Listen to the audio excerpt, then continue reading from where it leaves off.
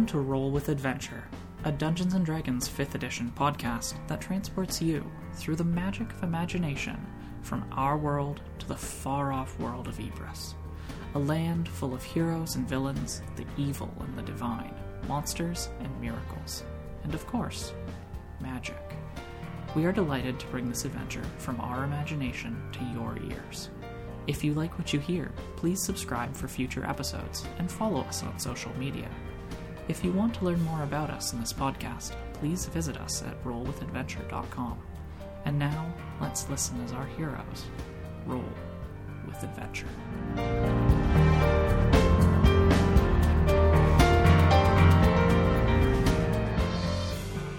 Hello and welcome to Roll with Adventure. This session's campaign is of salt and blood. My name is Cass, and I am the Dungeon Master for this ragtag band of heroes. Today, our journey into this tale of adventure, intrigue, secrets, and magic across the world of Ibris continues. This session begins on the 14th of Altor, in the year 1069 PR, the morning after Sylvie was returned to our hero's farmstead. Now, before we dive right in, let's meet our band of heroes. To decide the order of introduction, let's roll player initiative, not character. And remember here, we roll with adventure. So, what intelligent delight or mind-numbing tale have you to share with us tonight? Well, I learned that powdered hot chocolate mixes much better with a liquid that's hot than a liquid that you heat up with the powder in it. And also, it seems that all of our seasonal information is going to be broadcast probably after the season. So for everyone right now, it's Christmas time here in Campaign 2, outside of Ibris. So yeah, for that one, I'm going to be taking a +1 because it is useful somewhat. It's not mind-numbing information, but it's not particularly intelligent, so +1 for me. I also have a relevant holiday fact. So in the song Rudolph the Red-Nosed Reindeer, a lot of people, especially kids, will sing extra parts. They're called echoes. So it'll be Rudolph the Red-Nosed Reindeer, and you'll say reindeer after that.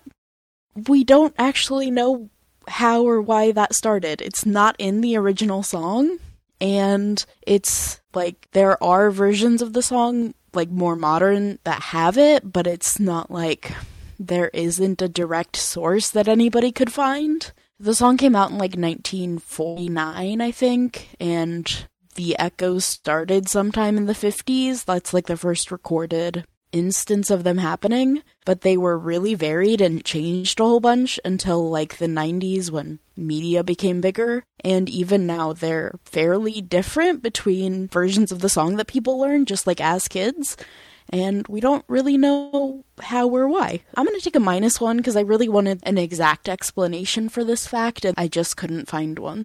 I also have a holiday fact, so I guess we missed the memo, but we got it anyway.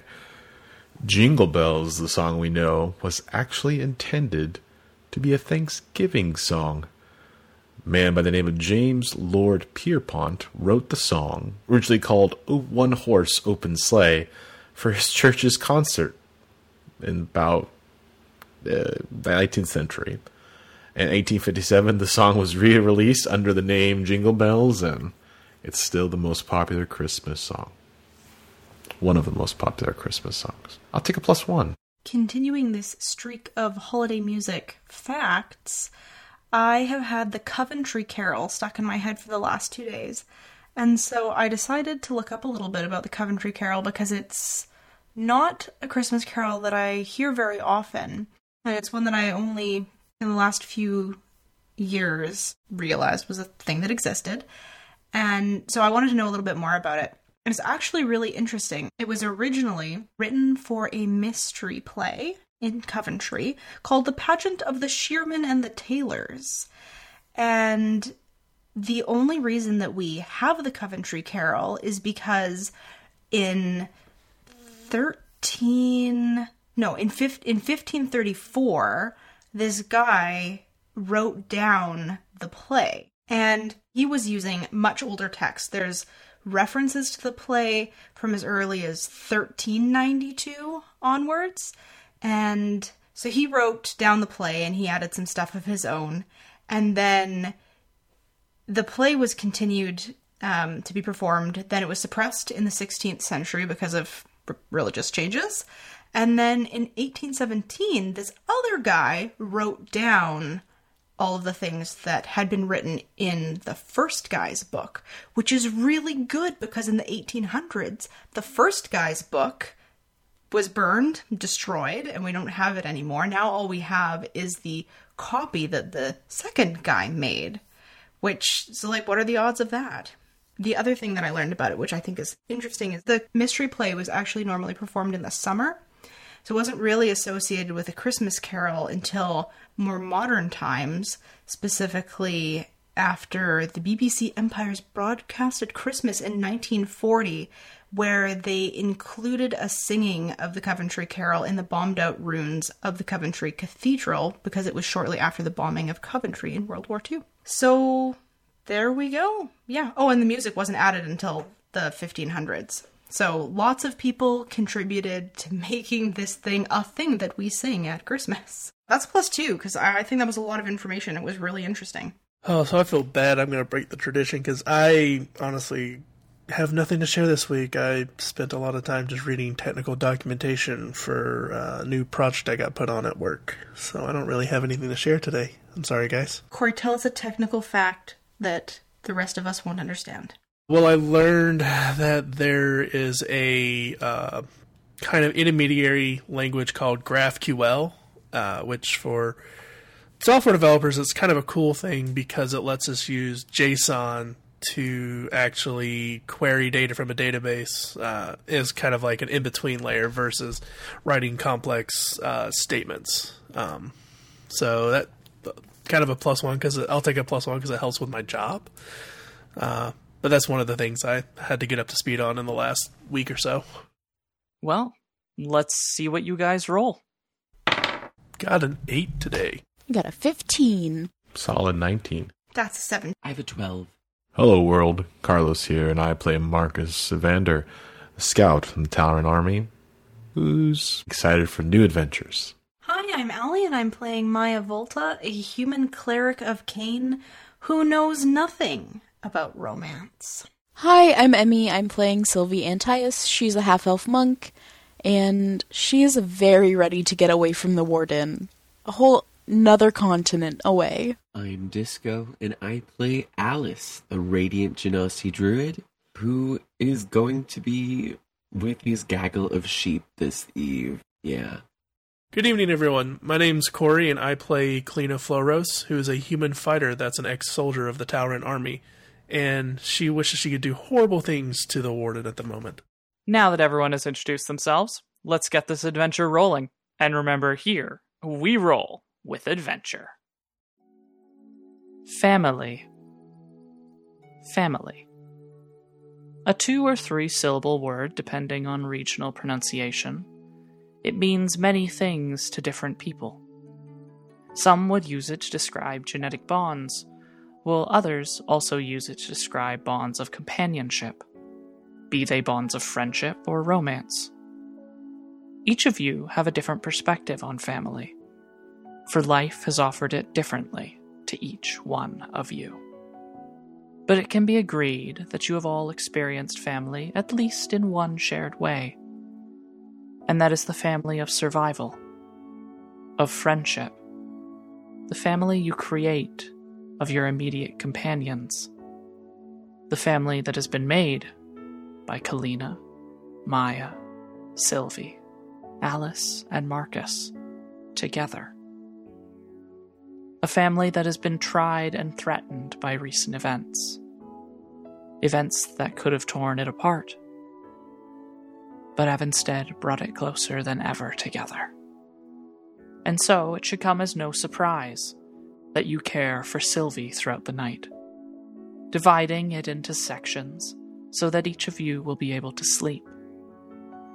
While Sylvie rests fitfully, her body racked by fevers and chills, you must be careful to hydrate and feed her.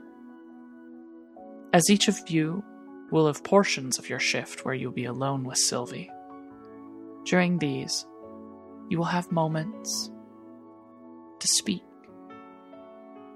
to let out your inner thoughts, to reflect. Maya and Alice, you have the first 2 shifts. Which one of you will look after Sylvie first, before switching off? Maya had a full day at the office, so she would probably appreciate a little sleep if Alice wouldn't mind taking the first shift. And the first shift Alice shall have. Alice, as you care for Sylvie throughout this first shift, is there anything that goes through your mind or that you'd want to say for her while you care for Sylvie? It is important to note that she is still unconscious. Alice is watching over Sylvie, and of course, he's continuously refreshing a cold cloth for her forehead, but he's also angry, and he's thinking of all the different ways he could make sure the furnace is never used for something like this again, including destroying it bit by bit. And he also thinks it might be a good idea after this to perhaps teach Sylvie the Absorb Elements spell to protect her a bit from the flame. And he is angry that the warden had decided to go this extra mile to torture Sylvie because of her heritage and who she is on the outside, which he is all too familiar with. So, yeah, that is what Alice is doing. As the few hours that you care for Sylvie alone pass, she rests fitfully. But you eventually trade off with Maya. Maya, you also have this moment, this time to reflect, before you will trade off and sleep. What goes through your mind? I think a lot of things, so Maya is caring for Sylvie as attentively and gently as she can. And as she does that, she feels guilty that she spoke against helping to break Sylvie out of the prison, even though she knows she did it to protect everybody that was left, and that it would have been quite likely useless and detrimental to everyone to have tried to break Sylvie out of the furnace. But she's still, seeing how badly injured Sylvie is, she feels very guilty about it. And she also feels relief because Sylvie isn't being punished for anything that Maya did or who Maya is. It doesn't actually have anything to do with Maya, and she feels a little bit of relief about that. And she, I think, probably a lot of her thoughts dwell on part of the conversation that she had with Silas about how being on Murstwall, even though we're free from the prison as a colonist, you're still not really free, and the dangers that there are in forming various kind of attachments, what kind of a risk it is for anybody even to have friends as close as Maya is with her housemates, because the warden can and will use anybody against you if she feels that that's going to achieve her ends. And so Maya's also feeling very grateful that soon they will be leaving and they will be freer than they are now, and they'll be out from under the shadow of the warden. Time passes. You're able to get a bit of water into Sylvie. You mash up one of the good berries that Alice had created earlier, mixing it into the water in hopes that it will give some sustenance. And eventually, you'll wake Marcus to replace you. Marcus, you have the third shift. Is there anything that goes through Marcus's mind, or that he would want to say? Marcus is trying to keep calm and trying to not let his anger get the best of him. And there is a small seed of regret, wondering if he made the right choice in making a deal with the warden. And he is beside Sylvie, and as she's unconscious, he just starts to mutter and mumble, and then he sits back and just says, we've been here for a long time, and I've always thought you were somewhat careless, You're so happy and free-spirited, and I'm not like that. And a lot of times I've treated you kind of like a child, I suppose. But I guess I'm learning a lot about myself, and even now, I still make a lot of mistakes. So if you're listening deep on in your mind, but I just want to say I'm sorry. Sorry for, I don't even know. You're pretty strong, though. Survive all that stuff you did. And that's all he'll say. Sylvie will mumble a bit in her sleep. She's restless, fitful. But with a gentle hand on her shoulder, you can calm her. Till you need to wake Kalina. Kalina, you will have the last shift. You will greet the dawn at Sylvie's side. Is there anything you'd like to say? Anything that goes through Kalina's mind while she still sleeps? Kalina is extremely angry at the warden, and also at herself for not being able to do anything to help. She tries to imitate what she saw Maya doing earlier and kind of keep her as cool as possible and as comfortable as she thinks can be done, having very little medical knowledge besides a few battlefield stitches up. She kind of paces back and forth next to her and just goes, first the shark monster, almost getting yourself killed there, and now this. You've been getting hurt a lot recently. If only the warden knew you like I knew you, then she wouldn't be so brutal. Sorry I wasn't there. Sorry none of us were. Guess none of us really expected this. Hopefully you don't lose that charm after all this. And then she'll continue to pace and watch over Sylvie for the rest of her time until everyone else is up. A short while later, the rest of you have awakened, and you're up. You each nervously check in on Sylvie every few minutes as you go about preparing for the day. The light of Sol, it gently illuminates the timbers of your farmstead, silhouetting it into the distance, stretching its long shadow as the light peeks ever so slightly through its sleepy, shuttered windows. Sylvie. You awaken from your slumber. You recognize that you are in your home. You are laying in your cot. Your wounds, they still sting, but they appear to have been treated, and you feel much better, but still weak. Your levels of exhaustion are reduced by 1, so you have 2 levels of exhaustion now instead of 3. But you are awake, your eyes fluttering open.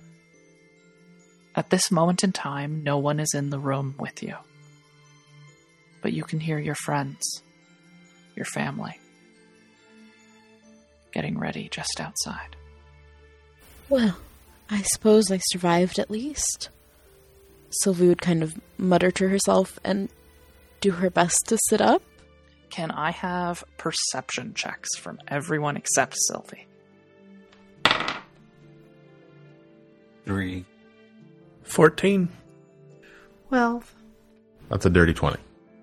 Marcus, from where you are helping breakfast be prepped, or whatever detail or task you are currently doing throughout the house, you think that you hear the creak of a bed from over in the room that Maya, Sylvie, and Kalina share.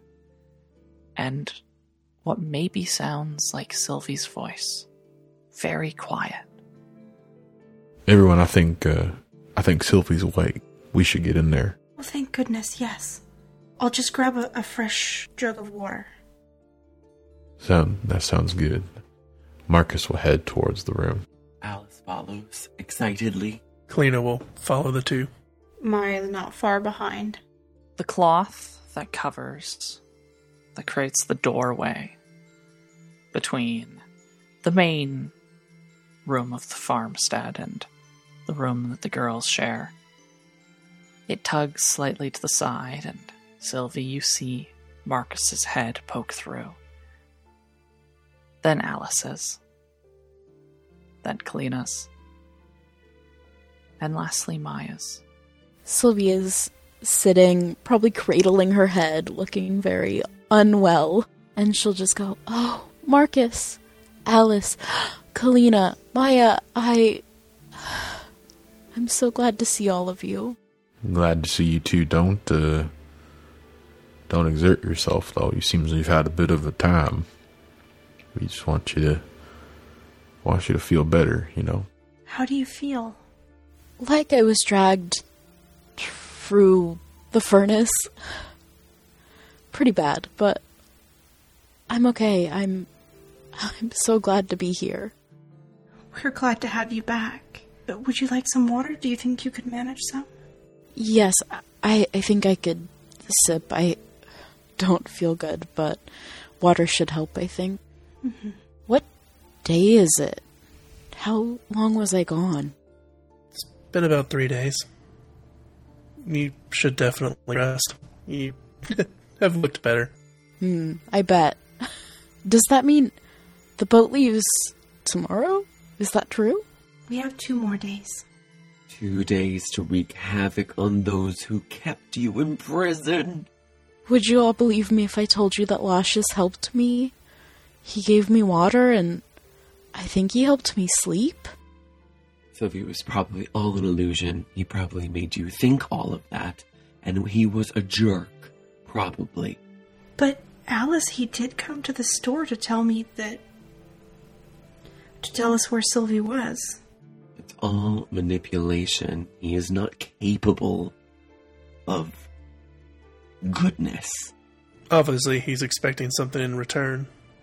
There's no other reason he would do it. We're about to leave, and what could we possibly do for him anyway? Did you all know he started out as a prisoner?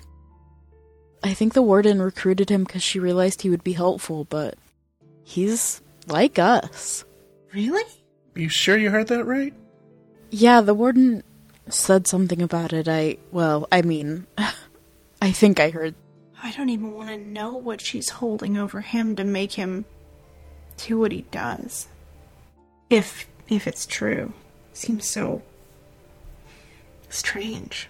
It'd be unusual she'd keep someone from the prison that close. She is awful. Well, I'm sure you all have so much to do to get ready for us leaving. I'll just rest, and you all should get back to everything else. Sylvie, tell me if you need anything. I'll be at the store and I can pick up anything you need for the trip. Of course, I haven't even really thought about it. Of course not. I guess we'll figure it out. You still have a little time. And we'll help get your tithe up. Warden's expecting it from all of us. I feel useless. I hate just sitting in bed, watching everybody else work. Well, the warden better be lucky she's got guards and a prison to separate her from me. Oh, Kalina, I appreciate you so much. Wish I could do more than watch you lay in that bed. I'm glad you're okay, Sylvie. Thank you. I'm glad that everybody else is okay. I'm glad I'm the only one that ended up there. Well, it shouldn't have been any of us. In 2 days, it won't be anymore. Right. We're gonna get out of here. It'll be better. Hopefully. Oh my gosh. I also had a vision while I was in there. A follower of Ashen came to me, and I don't even know. They told me to set up graveyards and Atsakan. I have a quest from Ashen. Yeah, I guess it could have been a dream, but it felt real to be a dream. It sounds like just the thing that Lashes would put in your head to get you to do physical labor once we get there, though, doesn't it? I don't know. Have you ever gotten any kind of quest from Cain or anything like that? Well, I did see Ashen, and he did give me a message that I think was from Cain at the house before I came back to you, when all the souls were leaving after we'd freed them. Didn't really understand the message.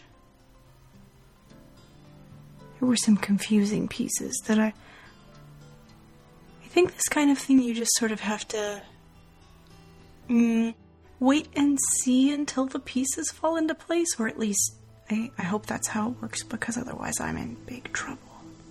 That makes sense. I think there were some parts of my message I didn't quite understand either, I think. But we've certainly had a lot of strange things happen to us. I don't see why it shouldn't be a message from... Yes, tell us more. Yeah. What did you see, and what is it that you have to do on this divine quest? Oh, well, the follower of Ashen, his name was Tenenat. He's like a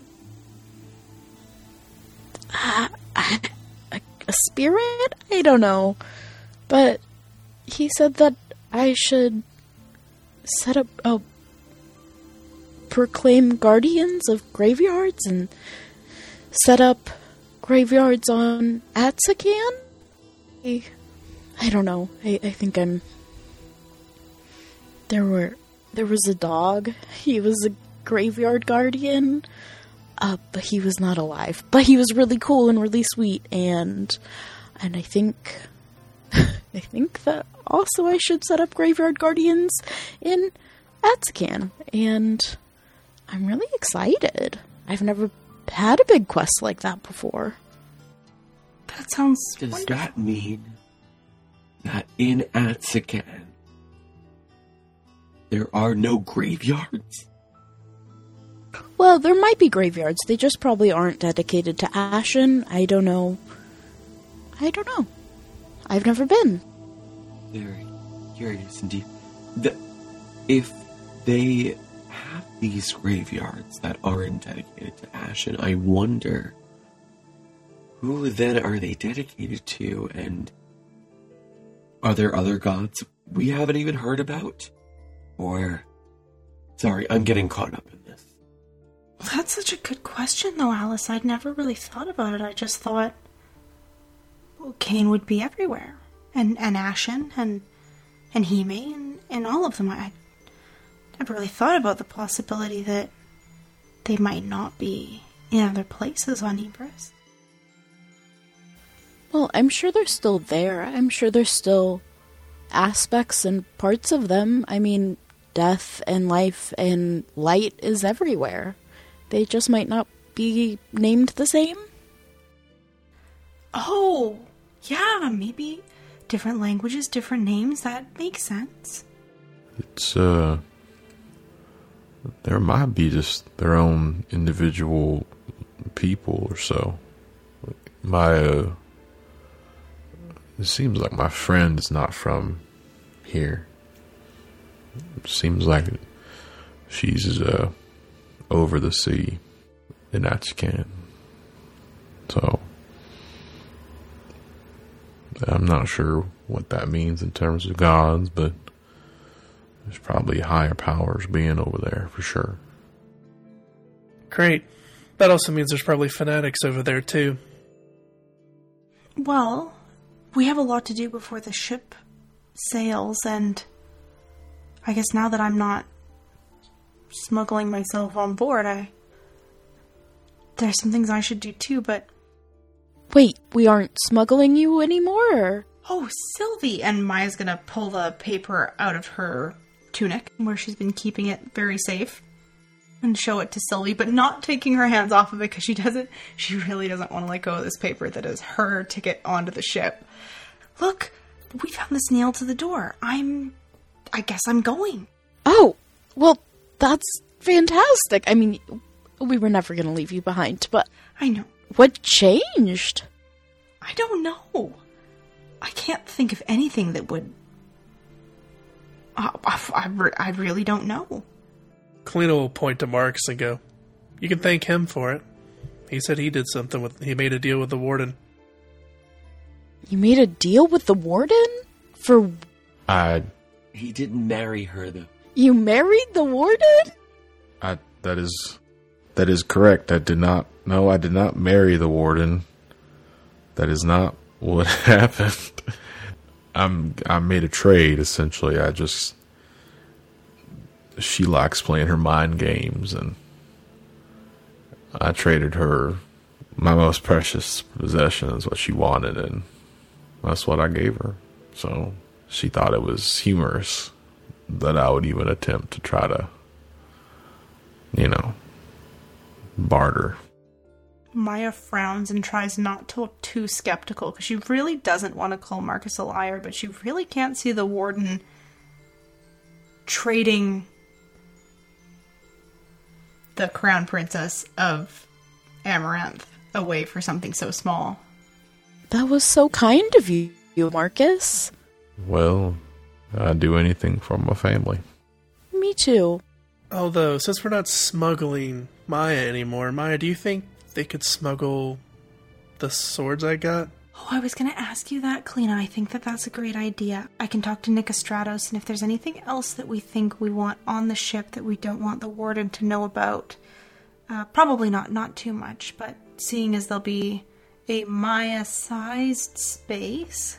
Oh, I would like to take my sharkskin cloak. I don't know, I feel like that's maybe not allowed, but... You just wear it. I don't know. I think it might be... I don't know. I could try and line it so it just looks more normal. What about your rapier, Marcus? Are you wanting to bring that? Yeah, I would like to bring it, absolutely, so we can smuggle that as well. And what about Maya, your shrine to Cain? Or do you want to remake it over there instead? Oh, you're right. There are some pieces here that I've collected that I'd like to bring. I hadn't even thought about them not letting me take that. Well, either way, you need to destroy it before we leave if you're not bringing anything. Yeah. You're right, Kalina. That's smart. I think that's all we need to worry about, right? We have to prepare the tithe as well, right? Before we leave? Yep. I can maybe make some crops grow better. Or, I don't know. I think I can find some leather, at least, to contribute as well at the workshop. Some of my odd-ends jobs I never got finished. I have some things that I want to pick up at the general store that I think are going to be useful.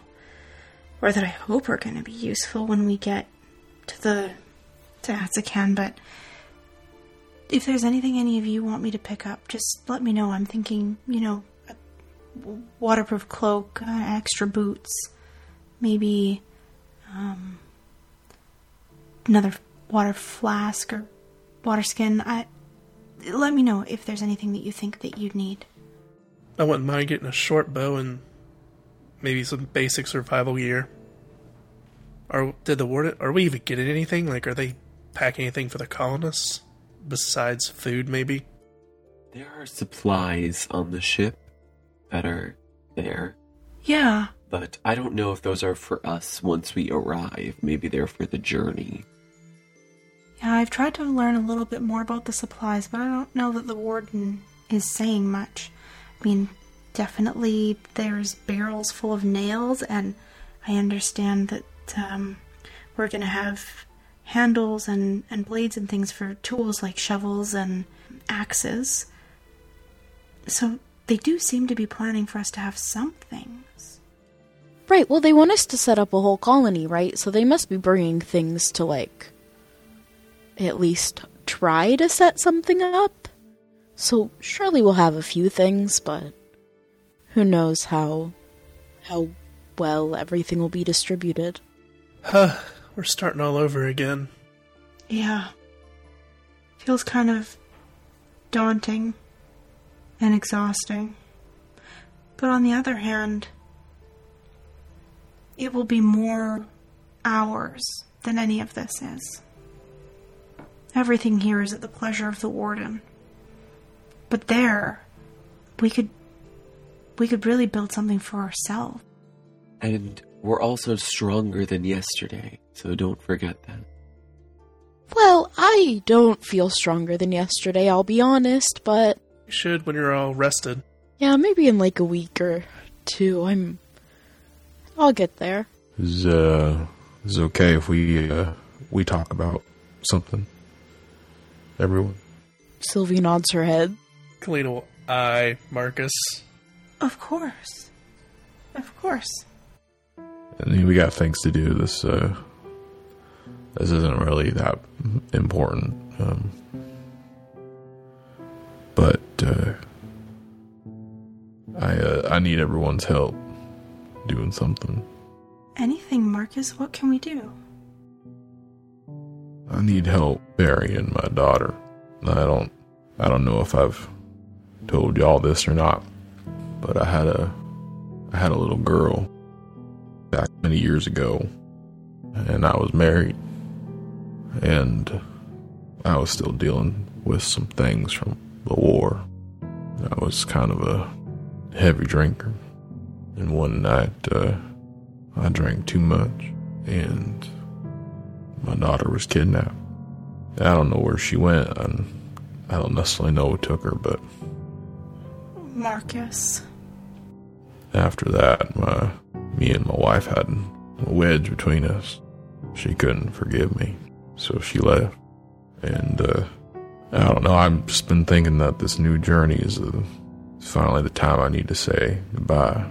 And I don't know if you all would help me do that. Of course, Marcus. Of course. I'll help you, but are you sure this is where you want her to rest? Here? We could do a burning or laying her to rest at sea. Do you know what you want to do, Marcus? I thought about it. And,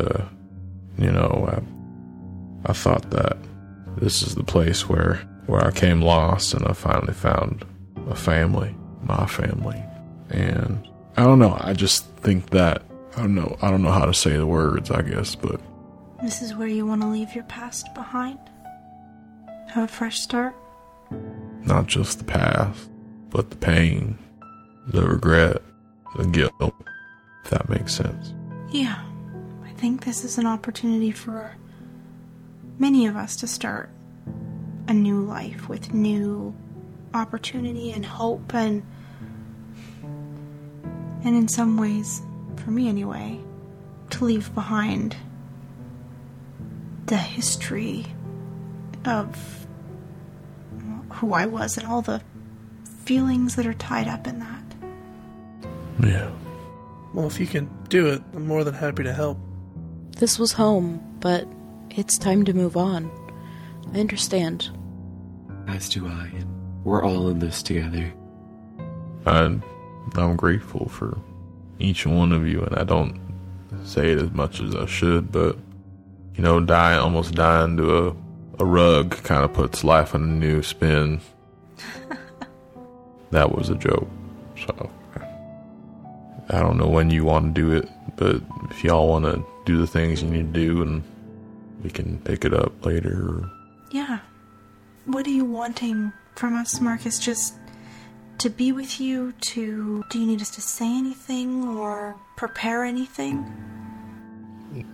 Y'all don't really have to do anything, I guess, but I don't know. I don't think I can do it on my own yet.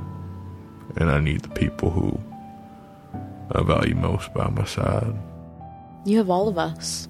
We'll always be here. Thank you. Just a question, though. Do you remember her favorite color? It was green. Green was her favorite color. Well, I'll be ready to help when we're all done. Thank you, everybody. Appreciate it. We love you, Marcus.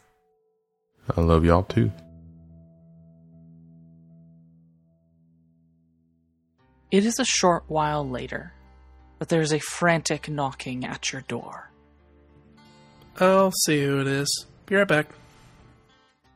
Then Kalina will walk over, see who's banging on the door. Maya's gonna make doubly sure that her piece of paper is tucked and well hidden in her tunic so that nobody can take it from her, whatever this is.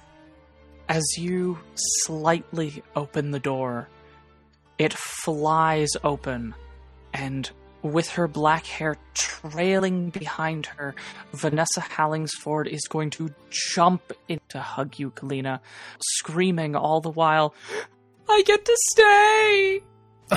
And Kalina will, like, hug her back and just be like, well, hold on. Like, kind of push her off. So it's like, hold on. What?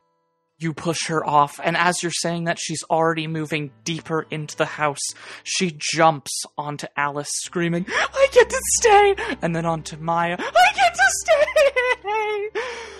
She's left Buttercup. Buttercup is now just, like, sort of half tugging at Kalina's leg before she also jumps onto Sylvie, definitely jostling you probably a bit more than is good. "Oh, I get to stay! At least that's what someone told me!" And then she hugs Marcus, and then she turns and she looks at Sylvie, Maya, and Alice and goes, "Please read this and make sure that's what it actually says!" Maya will take the piece of paper and look it over. It is almost the exact same as yours, but inverse, saying that she will no longer be required on this ship. You note that it doesn't say anything about the next ship or any things like that, but with this, she should not be going to Atsakan, and it is signed under Nycrus, Captain of the Guard. You're right, Vanessa, that is what this says. You don't have to go on the Dauntless. Maya, I get to stay, and I get to stay with Buttercup, and I get to keep my baby. We should move in together. I can mind the house and take care of some of the animals and make sure everything's going well while you're at the shop and taking care of the shop. No, and we Vanessa, live together and everything will be happy and it will be perfect. And Vanessa, I will do everything I can to make sure that Vanessa, if you don't miss everyone as much as I know you will. And she just hugs you. Vanessa, that is such an incredibly sweet offer, but I'm going. They added my name to the list last night, I think. I'm going on the ship. She basically pushes you back with this look on her face that then becomes one of horror. Did they replace you with me? They must have realized how useless I would be. Oh, Vanessa, no. No, I'm sure that's not it. You know, they've added a bunch of new people to the list. I'm sure that has nothing to do with it. You are a very valuable member of this community. It's so kind of you to say that.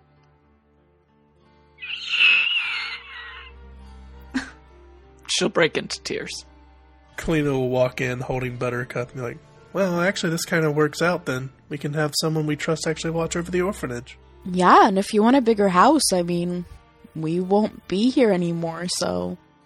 Oh yeah? Buttercup can have her own room? But the sheep are coming with me. You're unsure if Vanessa's heard any of this. She's still bawling. It's after a few minutes of you calming her down that you restate these ideas, and she looks thoughtful, and she'll be happy to move into your house. And that way someone else can move into her place, and she'll sort that out with some of the other outstanding members of the community. She's in this state of shock and frenetic excitement all at once. She's very sad that Maya is going, and this plan that she'd worked out that she thought would have been perfect won't. But still, the fact she gets to stay, the fact she gets to be with Buttercup, it means everything to her. I'm actually kind of glad you're staying, Vanessa. I was worried about what would happen to the orphanage. Not sure if anyone would take care of it with all of us gone. Well, Anastas will still be there, but I did go and check it out, and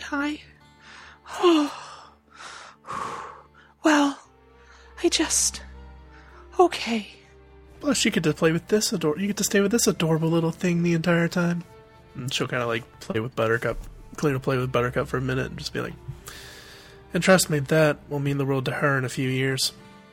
Yes. And Vanessa will spend the next while talking with each of you. And with that, each of you will begin to go about your day. Some will work towards the tithe. Others will spend a bit of time on the tithe before they will go off to do other things, meet with people.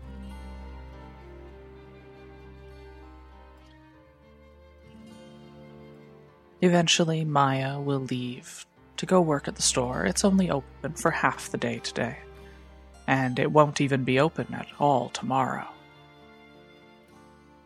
But you'll still be able to get a few things if needed. You have your ways. Alice, what are you going to spend your day doing?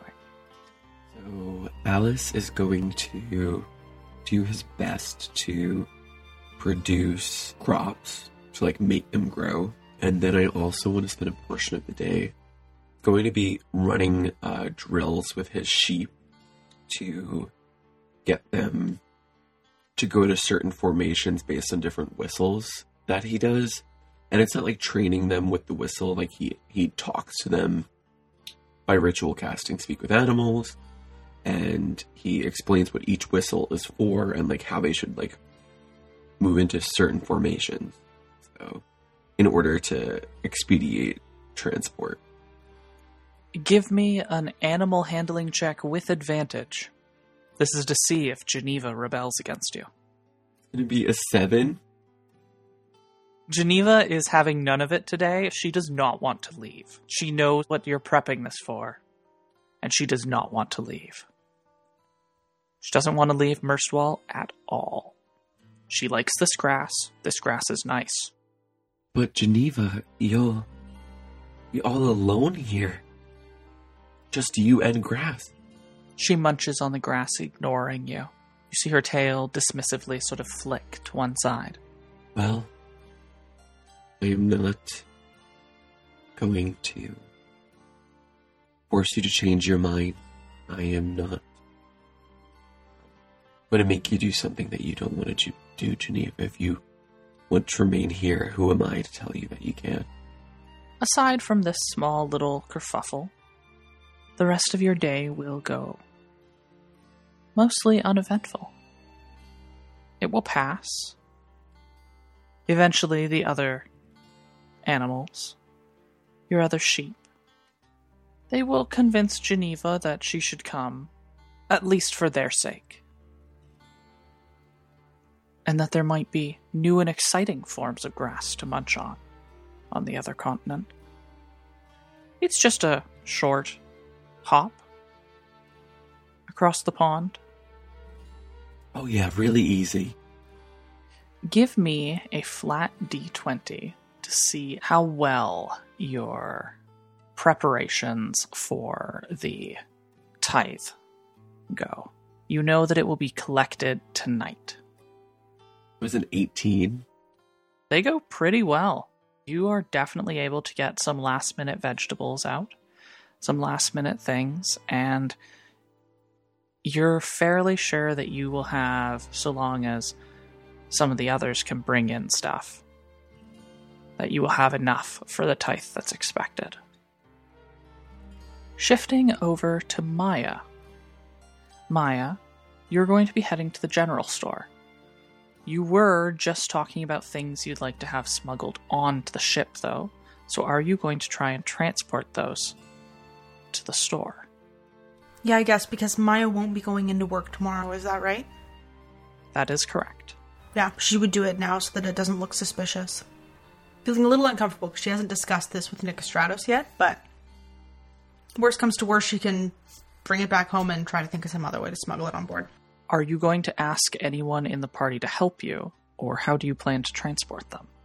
It's just 3 weapons and some small pieces of Maya's shrine, right? And Sylvie's shark skin cloak. Right. You guys didn't actually talk about if you wanted to smuggle on the figurines, or if you were going to try and smuggle those on your persons. That will flash through Maya's mind. Yeah, Maya probably will have asked the others if they would like to hand over their figurines to be smuggled. Kalina would have definitely been like, oh yeah, and agreed. Yeah, the sheep must come. Yeah, Sylvie's figurine is wrapped up in her cloak, so she would have been like, yeah, take both, for sure. Oh, all of my cards that I got from the house. Those seem important. Those should go too. Does anybody in the family make things that are sold at the general store? Like, does the general store sell animal furs, or maybe some of Alice's sewing? Or the general store does sell some of Alice's products, right? They do. Okay, so Maya is gonna ask Alice for like mittens and like whatever odds and ends he has created, and kind of put everything in a basket or something, and put that stuff on top to make it look like it's just a load of Alice's stuff that's being carried to the general store for sale. Yes, and Alice is going to specifically choose the ugliest things that he's made to like make sure that like no one like wants to buy them or anything like that. Oh, smart. Very smart. And then if anybody would like to help Maya carry it. But she's not totally unstrong. Kalina would offer, especially wanting them to be close to the swords until she knows for sure whether he can smuggle them or not. For sure. Yeah, that totally works. Cass, can I not help in the transportation if I was doing the other stuff? Oh, you could definitely help. I will help. The 3 of us can head to the general store together. While the 3 of you are heading to the general store, I'll note that Vanessa is staying with Sylvie for this brief period of time while you are out, because I think Marcus also plans to head out, but in a different direction than the general store. This is true. For the 3 of you transporting goods to be smuggled, can I please have a deception check? But can this be an intelligence deception check? As you create this bundle and hide its contents. 17 for Alice. I got a 7. 18 from Maya. Maya and Alice are able to hide it away and correct some of the things that Kalina does. Kalina, you tried to uncover it enough so that you'd be able to quickly draw your swords if anyone attempted to try and take them from you. Maya and Alice quickly convinced you that that was probably not the best route, with the fact you're trying to smuggle them and not get them found. And with that, the 3 of you will head out. You take a quick walk down the lane until you reach the blue general store. Can I just say, on the way, Maya would definitely do her usual very cheery greeting for Petros and I assume she gets the usual grumpy, monosyllabic response. Petros is actually not out. You can hear the sound of him working away inside his shop, but he's not out at the front side of the fort. Okay, too bad. I should note, regarding Petros, that he has not shown up in the past 2 days. Maybe Maya needs to approach him. Well, perhaps she'll stop in on her way after work. There is one tense moment near the door to the shop. There are a couple guards that have come to collect some last-minute requisitioned goods. You are going to need to pass closely by them. Is there anything you're going to do differently? Or are you just going to trust your skills in obfuscation? I think as we're heading through the door, Maya's going to be saying to Alice, well, I really don't know if any of these are going to sell before we leave, because the store will be closed tomorrow. But we can put them on the shelves and see what happens. I'm sure many people need supplies before they got on the ship, so perhaps there will be some last-minute purchases. Providing that extra little bit of cover explanation for why the basket is being brought into the store. Hopefully in a very natural way. Kalina is just trying to not draw attention. We'll use Maya's earlier deception check for this. The guards, they seem too busy focusing on the other pieces they are trying to transport out to extricate. While people are attempting to barter and buy all around, it seems that Ambrose and Nicostratus are very busy, and the store is quite bare. A lot of things have been bought out or taken. You're going to need to whisk these into the back quite quickly before someone attempts to grab something. Would it be inappropriate for Maya to direct Kalina and Alice to put the basket down in the back, or does Maya need to carry it there herself? As long as you're with them and have opened the door for them, you could definitely get them to do it for her. Yeah, Maya will have them quickly drop it and then shoo them out of the back and, grab her apron, put it on, and be heading into the store to start her day's work and wait for an opportunity to talk to Nicostratus. And with that, you are all successful in transporting these goods. No one's noticed. But hopefully Maya gets to mention something before Ambrose or Nicostratus go into the back. Yeah, Maya will be definitely keeping an eye out to see if any of them head in that direction so that she can head them off and avoid any kind of disaster. And with that, Alice, I assume you'll head back to the farmstead and you'll begin training and working with the crops. Aye. And Kalina, do you plan to go and purchase something or swing by anywhere? Kalina would like to see if there's any green ribbons or some fabric to make like a green ribbon. Give me a flat D20 roll. A luck check. Come on, dice. 4. Unfortunately, it does not seem like there is anything here in the blue general store. There might be at the yellow general store, though. Heaven forbid! Will you go check to see if there's something at Maya's competitor, where her doppelganger, the horrendous Gretchen Thornberry, works? Yep, Kalina will be a little bit irritated, like, man, I thought they'd have some. And then reluctantly we'll go over there and try and find the same thing there.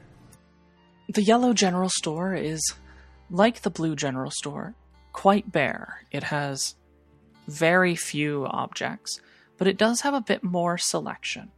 And, as it has it, you do find a green ribbon.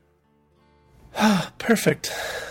She will take it up to the counter and try and purchase it.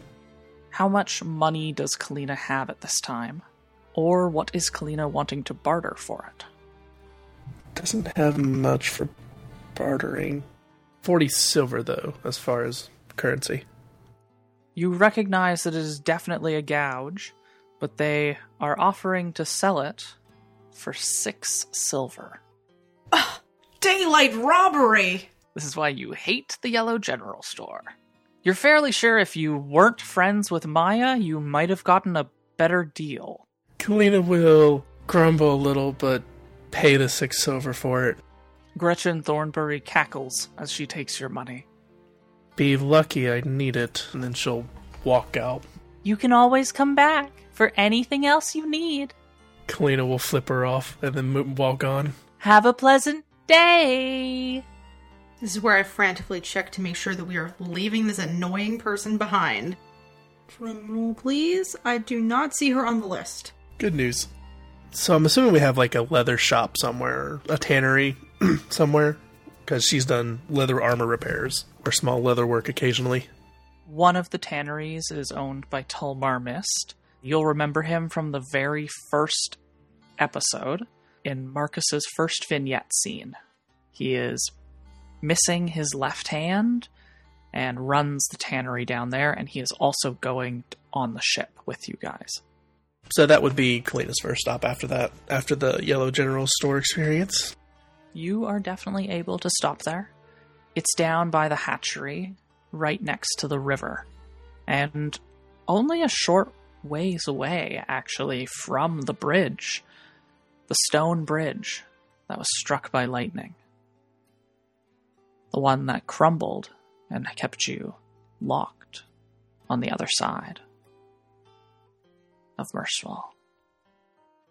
When Kalina sees the bridge, she'll stop for a moment and stare at where the bridge used to be and then back up where the house used to be. That was only a few days ago. And then she'll continue on to the tannery.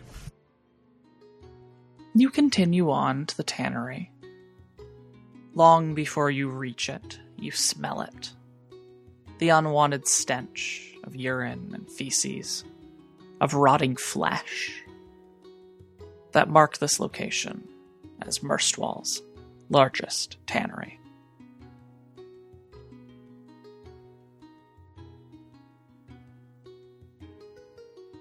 Outside, you can see at various tables that Tulmar's apprentice is frantically finishing the trimming of a few hides.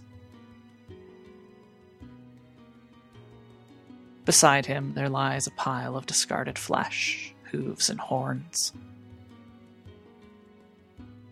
Another apprentice, a small ways away, washes trimmed hides in the river. A river you know has been filled with blood before.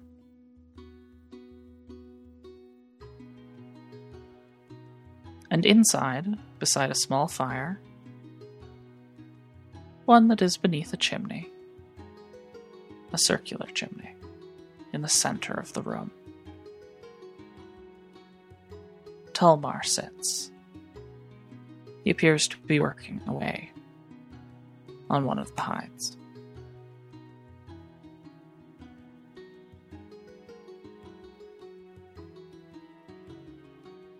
You know that in the past you've brought hides here.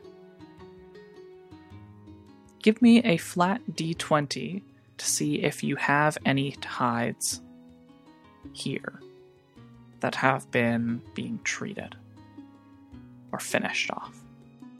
I got a 12. You have one. It's not a very big one, but it is one. I guess it's better than nothing. Hey, Tulmar, got any, need an extra set of hands for anything? He grunts and motions you over. You know he's never been one to talk too much, but he looks like he's very deep in thought. He motions you over to a chair, and you can see that he, besides him, has a couple other hides that have been pulled tight across wooden frames that look like they need to be worked on. Would you like to spend the rest of your day helping out here? She would. And with that, you can. Tulmar is thankful for the help. And with that, you will spend the rest of the day until it begins to get closer to the time that you know you should head back. Helping. Marcus, I know that you were planning after this morning to head out and attempt to find an old friend. Is this still what Marcus plans to do? That is correct. About the same time that Kalina and Alice and Maya head out, you leave behind Sylvie with Vanessa. You head in a similar direction as the three for the first bit, before you break off and away, heading towards the familiar hatchet, but not to the fighting ring there. Attached to the familiar hatchet is a smaller room, a normal tap house, one that does not also serve as a fight ring, one that those who are not inclined to the violence of the fights might attend instead. And it is here that Marcus can find his friend Amelia Harrowsford, a tavern worker and friend that you've made over the past few years since your release from Vesican prison. Amelia is a half-elf. She's older than Sylvie. Old enough that Marcus isn't exactly sure how old she is, as she always sidesteps the question. But she does appear to be in her mid-30s, with dirty blonde hair, drawn back into 2 braids, and skin with a closer brownish tint, and a slight green around the eyes. As you come in and settle yourself at a table, she swings by with a grin, and then plops herself down in a seat. She can spare a few moments. Hey, how's it going? How you doing? She sort of inclines her head a bit, looks at you. How do you think it's going? How do you think I'm gonna be? 100 people in the colony are going? In 6 months? Another 400? It's gonna be a ghost town here. How am I gonna make any money? And my best customer, she leans across and punches you in the shoulder, is leaving me too. Yeah, I get that for sure. The good thing is there's always going to be prisoners. There's always going to be colonists. It's probably rough for you for a while, but I know you'll make it. Maybe I'll be on the next ship. Maybe. Thanks for sitting down. I appreciate that. She gestures to the empty bar around you. Does it look like I have anyone else here? But no, I definitely sit down for you. Thank you all the same. I kind of wanted to apologize to you. She raises one eyebrow inquisitively. Don't go all soft on me now. Well, sometimes you can't change who you are on the inside, no matter how much the world kicks you down.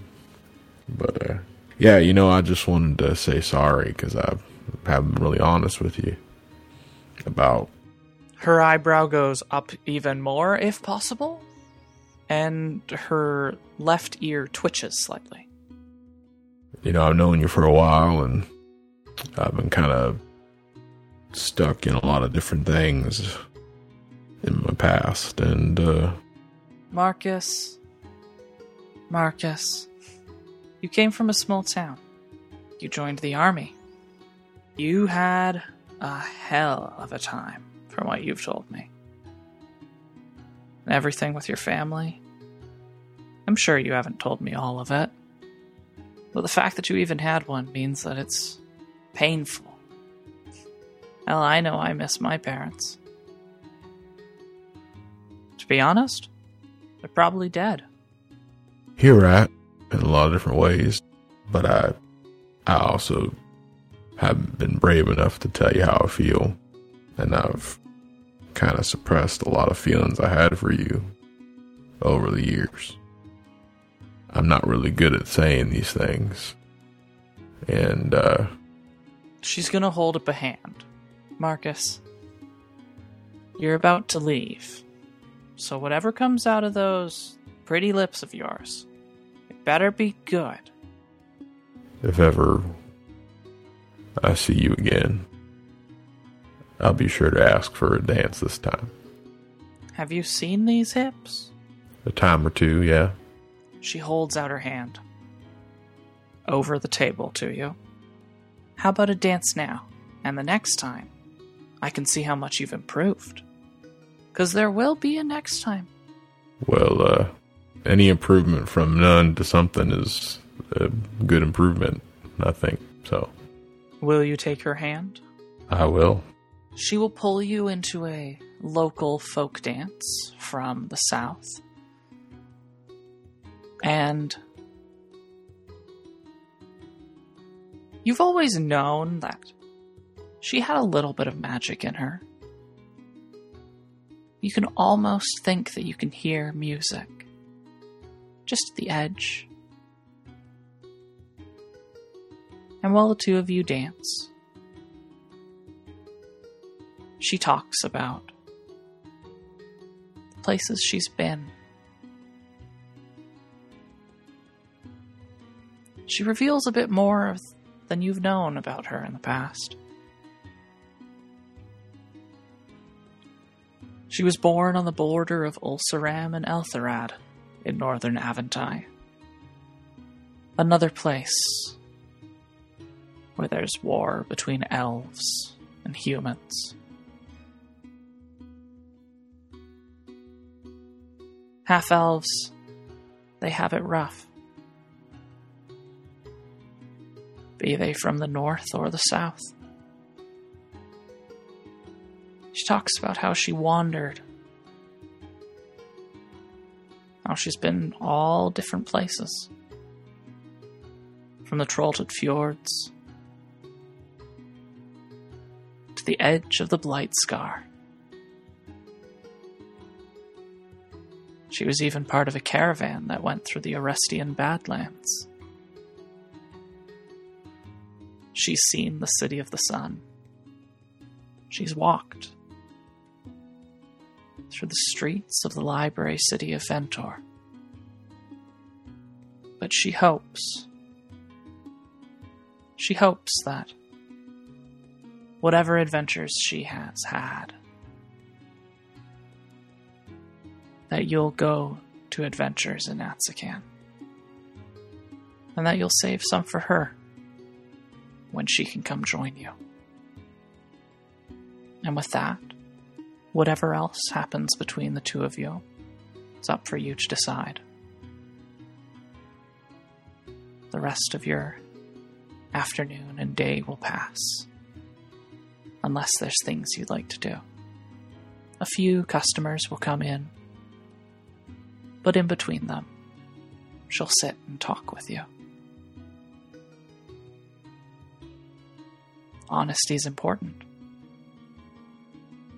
I think that Marcus would just divulge everything about his life and what he's done, and he'll just remember a time where he felt like this before, and a realization that his wife is his ex-wife, and that whatever he feels towards her is not what it used to be, but of non-closure. And for the first time in many, many years, he'll smile. And with that, are there any other preparations you'd like to make for your planned funeral for your daughter? I think Marcus would just, once he leaves the tavern, he would go and he's just going to do something really simple. So he's going to take 2 pieces of wood and spend some time shaving those down and making them somewhat presentable. And that's what he's going to use to basically build a little...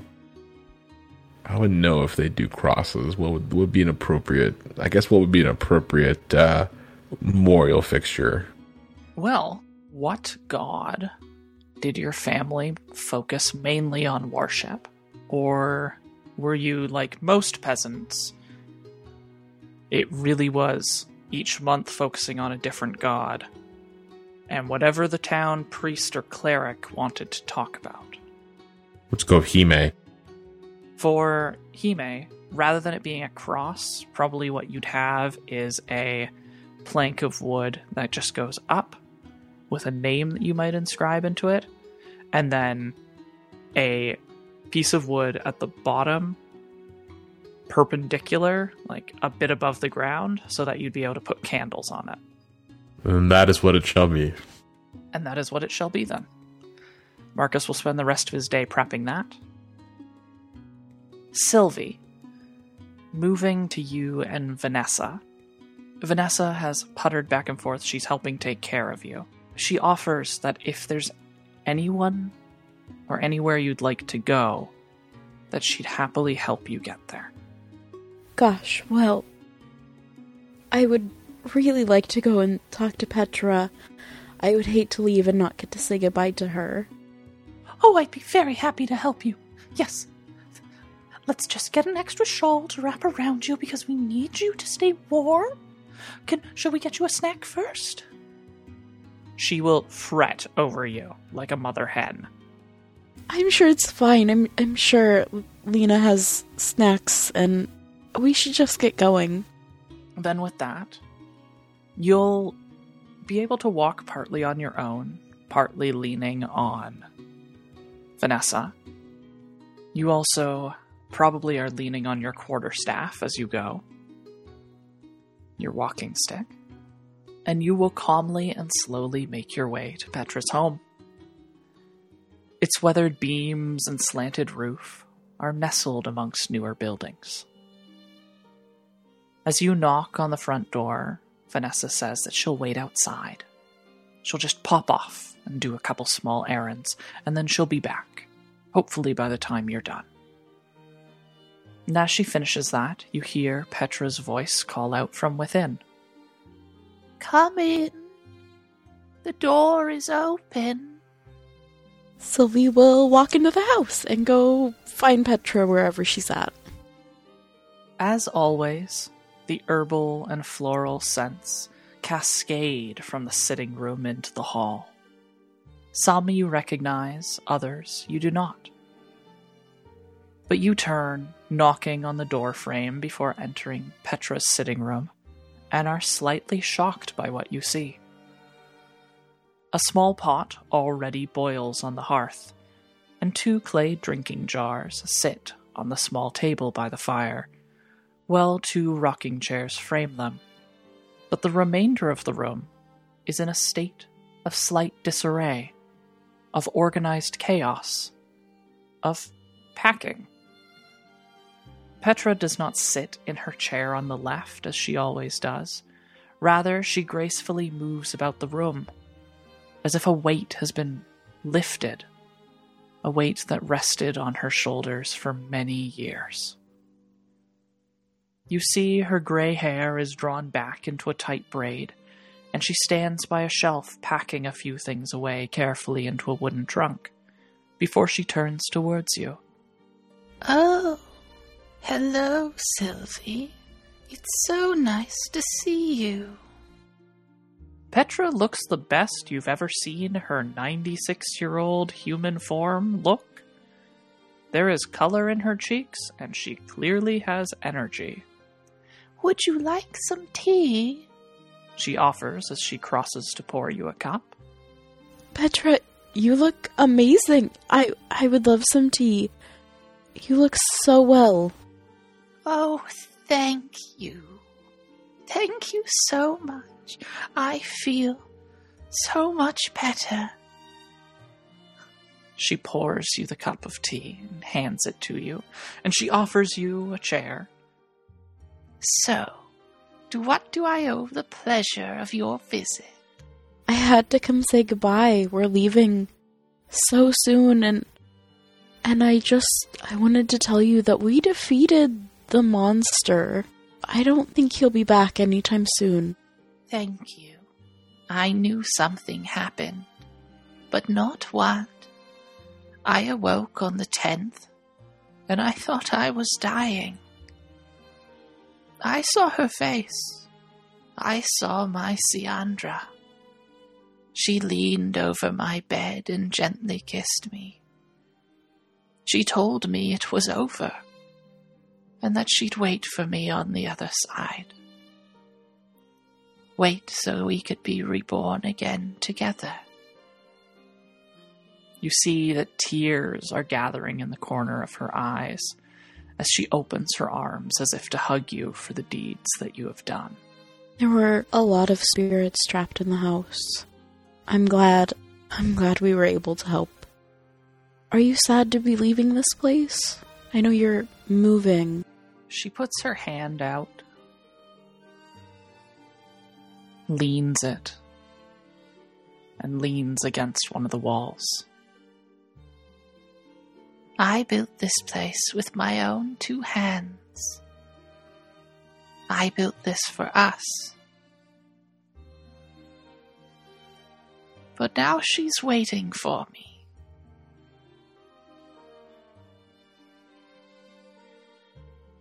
I used to think of this place as my connection to her. She holds her hand over her heart. But she's here. She'll always be here, waiting for me.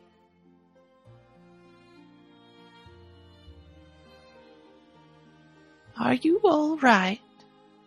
You don't look very good.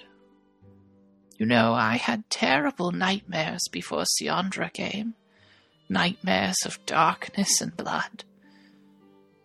I think they were of the monster that you said. It stalked people through decrepit halls of that house. Are all of you okay? Did someone die? You look like you might have died and come back. It has been a rough couple of days. I am a little worse for wear, but we did all make it out of the house. Not completely unscathed, and I guess Maya was, well, we were worried we had lost her for a little while, but we're all okay. We all made it home. Your Amaranthi friend, right? Yes. I'm glad everyone's all right. Drink up. You look like you need it. Give me a moment. Let me see if I have anything to nibble on. Petra heads out of the room, and you hear her shuffling around a bit, and she comes back, and she has a few small things, a little bit of hard cheese, a sausage, and some little hard biscuits that you'll need to dunk in your tea to soften. This is great. Thank you. I'm going to miss you so much when we leave. I'm excited to go and see a new place, though. I think we have a lot to do. I'm sure that you do. And I will miss you too. I'll miss both of you. She looks thoughtfully upstairs as if looking towards where Lena's room is. It will be very different without Lena here, and without you coming to visit. Who will I get my teas from? She laughs a bit. One moment. A thoughtful look comes across Petra's face, and she crosses to a door off the sitting room that you know goes to her current bedroom. She was moved down to the main floor when the stairs became too much for her in her elderly age. You hear her shuffling steps for a few moments before she returns with a small book in hand. I'd like you to have this. It was Siandra's. I never told you, but you and Siandra, you're actually quite similar. Just like you, she cared for those around her, be they beast or human, half-elf or gnome, halfling or genasi. She always would help, but when she could not, she knew the meaning of prayer As you turn the book over in your hands, you see that it is titled Psalms and Teachings of the Patient One. The Patient One is an epithet of Ashen, Lord of the Dead, and the god that Sylvie worships. Petra continues. She was always saddened at the loss of a life, and so in her younger years she had learned of Ashen's teachings. I myself didn't have time for her talks when we were alive. I wanted to live in the moment with her. But after she was taken from me, this book was one of the few things I had to remember her by. It helped me move through my grief, to understand her passing, to see my way forward. I want you to have this book, to remember me, and I'm sure Siandra would want you to have it too. Oh, it's wonderful, thank you. I will treasure it forever. I have marked a few of my favorite passages and hymns. I hope that they can help you on your journeys. I particularly like the one that teaches about love and grief. That it is okay to love and to grieve. Did you know that Ashen was so compassionate that he decreed that one of his servants would watch over those that grieve, to collect them if they die of a broken heart? I certainly didn't know that until I read these teachings. And for the longest time, I expected one day to wake up and look into Tananat's face. Collecting those who have lost someone they love must certainly be a better job than the other half of his duties. Collecting those that fall to catastrophe and heralding the coming of disaster. But I'm prattling on. She pats your arm. I hope you will read it.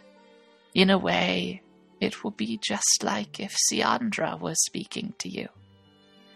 She left notes in the margins, notes for what psalms and teachings were applicable when burying the dead, differences for halflings, humans, elves, and gnomes, even differences for animals.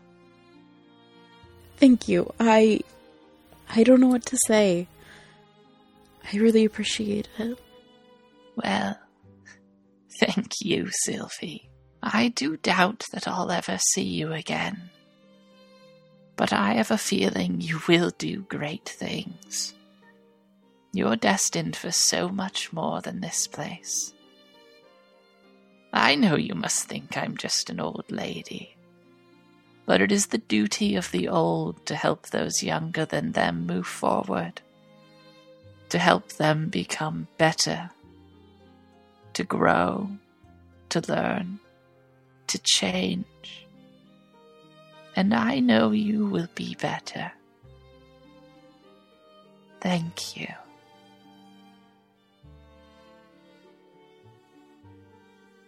And with that, the rest of your visit will pass uneventfully as you drink your tea and eat. Before Vanessa arrives back, you'll help Petra pack a few little bits. Before, alongside Vanessa, you slowly make your way back to the farmstead and to your found family. Maya, your shift at the Blue General Store has ended. You've double-checked with Nicostratus about the crate that will contain your weapons and magical items, and you have a few hours before Marcus plans to lay his daughter's memory to rest. I should also note, you used an extended lunch earlier in the day to track down the items on your list that could not be obtained from the general store. Now, what would you like to do? Well, first of all, I'm very glad that those items that I sought on my lunch break were available. But now that my workday is done, I think Maya is running out of time to go on her walk with Petro, so she is going to stop by the blacksmith shop. You make your way from the Blue General Store, and you head towards his smithy. As you approach Petros' smithy, you find it curiously quiet, even quieter than earlier today. You do not hear the sound of his hammer upon metal, nor the sizzling hiss as metal is rapidly cooled, nor even the sound of him puttering about further back. Are you going to hang around till Petros comes back? Look around? Head home? Knock on the door, because he lives here, right? Maybe he's just done work for the day. So I'll knock on the door. There is no answer to the knock. Does this smithy have windows? So the front portion of the smithy, where there's the forge and such, you're able to easily look around there. His more living areas... If it was peeking into the shop, that's one thing, as she does not want to go poking about his personal quarters, so she'll just, I guess, kind of shrug and carry on. She knows she's going to be on the ship, so there'll be plenty of time to see him on the voyage. No need to worry. On my way home, can I check the board to see if anybody else's names have been swapped? Or if it's just Maya and Vanessa? Looking over the list, you're fairly confident that it does not appear any names have been swapped. To be honest, Vanessa's name is still up there, and yours is not.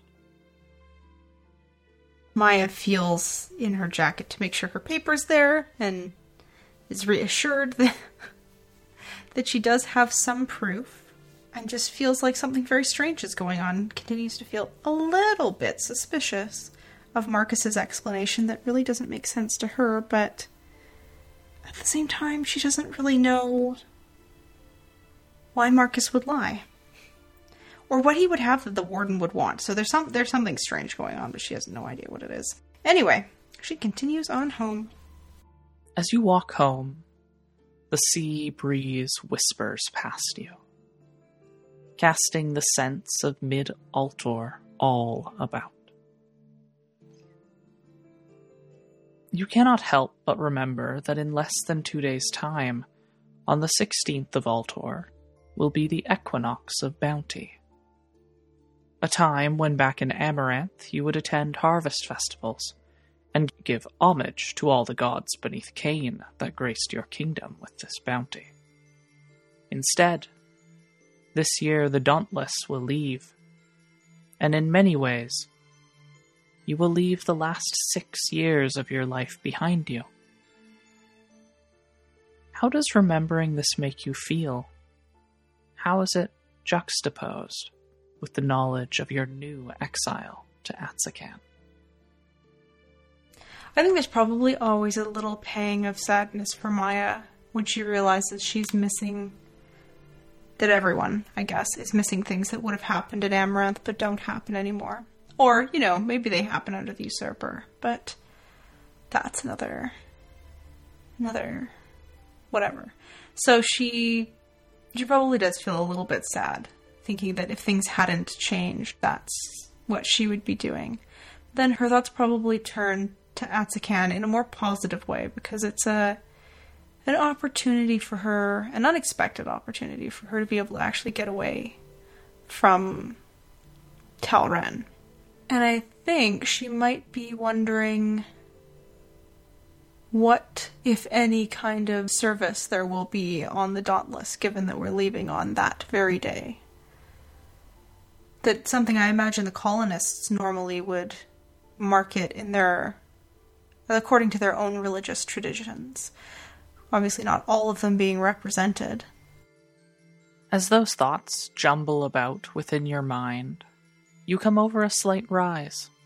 Your farmstead is still a good 10 minutes away, but lo and behold, you see a familiar, gruff exterior walking towards you. Petros Floros, the blacksmith who owes you a walk, the blacksmith who was not home. His dirty blonde hair is pulled back, and he is not wearing his smith's apron. As you near him, He clearly sees you. You weren't at your work. Neither were you. You weren't at your house. Neither were you. I stopped by after work to see you. A slight blush comes to his cheeks, paler than the olive native to those from southern Aventai, as he sheepishly adds, I live and work in the same place. That's true. I had less of a trip to make. I was hoping that you'd have time for a walk. This ship sets sail soon, and I did promise one before it goes. He nods. Well, where would you like to walk to? He just starts walking. Maya will fall into step beside him.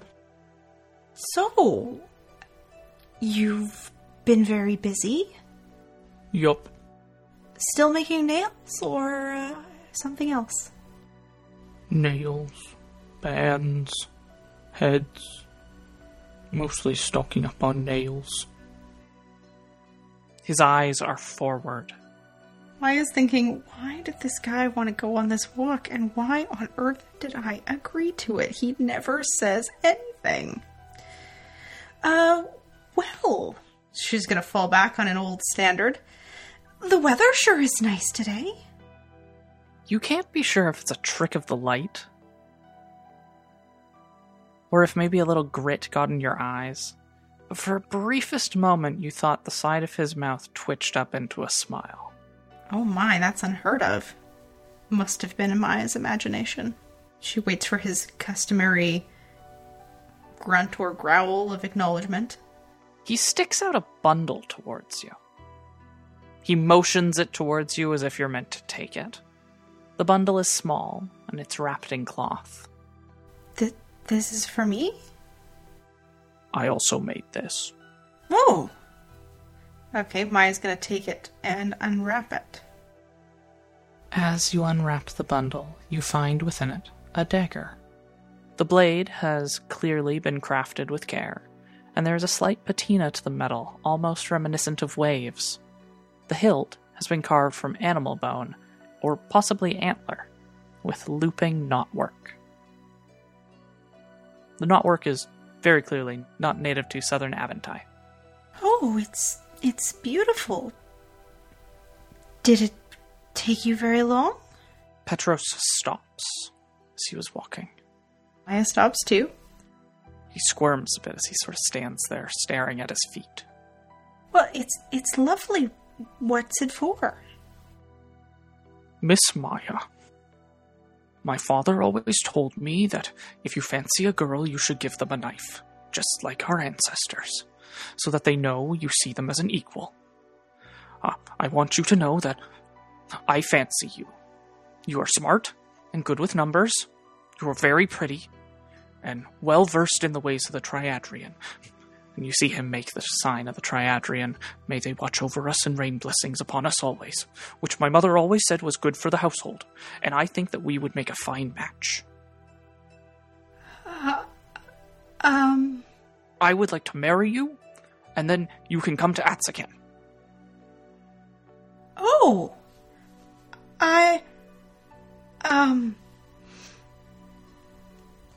Wow! I had no idea. You never really say anything to me, so I didn't even. I kind of thought that maybe I was annoying you, and well, I guess that's not the case. But I don't really. Oh, you could never annoy me, Miss Maya. Oh, Your greetings about the weather are the favorite part of my routine. Oh, that's so sweet, Petros. Then she looks at the dagger in her hand and remembers that there's serious business here to be discussed. How do I say this? I as in yes? Where I'm from, a marriage is it's arranged, and you don't have a choice about it. And I've never really thought about me getting married. And I'm not. I don't really know. I don't know what I think. I don't know. What do you want out of it? Where I'm from, it's like you cement your power with a marriage, but I don't have any power, or you have heirs, but I don't have anything for them to inherit. So she just like looks completely flustered and out of her element. This is absolutely the last thing on Ibris that she would have imagined anybody saying to her. And she honestly has never thought about getting married. You see that he is definitely... He seems a bit more shaken than you'd expect. Oh dear. As if he had hoped it would just be a yes. Well, that would have been easy, wouldn't it? But it clearly isn't. You see him thinking. He's like, well, you're very smart. You work in the general store. I'm a blacksmith by trade. And a blacksmith is always needed. So I can bring to the marriage a stable job and a position of some prestige, especially in a small town starting out in a new place. And you're always very happy. You're smart. You have a good head on your shoulders. My mother always said that a girl that knows the gods is the girl for me. I have no doubt that you would be a wonderful husband, but I don't really know you, which isn't to say that I wouldn't want to marry you, but I think I would want to know you better, because, you know, it seems to me that, being where we are and not leading the lives that we used to lead, maybe our options are more open to us than they used to be. I'm obviously not, my parents didn't arrange a marriage for me, so here I am, not having, any idea what I'm doing right now. And so, you know, I think that we should, get to know each other, because all I know about you is that I thought that I annoyed you, and it turns out I don't annoy you. And, if we were going to get married, I think I'd want to know you a little better. Well, my mother, she was a weaponsmith. My father, he was an armorsmith. Oh, so you come by your calling naturally, then? Yes. They both worked up in the Alliance before coming back down to Telren. That's quite far north, isn't it? Yes, across the Sea of Shattered Sky. And further north than that. I was born in Ventor. And he turns over his arms, you can see his brand, and there's a stylized T. I was accused of theft. I was apprenticed to a silversmith, and one of the other apprentices there didn't like that I was excelling faster than him, and I'm fairly certain that he framed me. Oh, that's terrible. I'm afraid too many of us are here for things we didn't do. What else would you like to know? Well, I think that, Maya's trying to find, like, a really polite way to say, I can't get can't just get to know you in the next 5 minutes and then decide to marry you. How do I put this delicately? Well, we don't have much time, and I'd like you to know me if you think you'll say yes, because once I'm gone, well, we can't get married.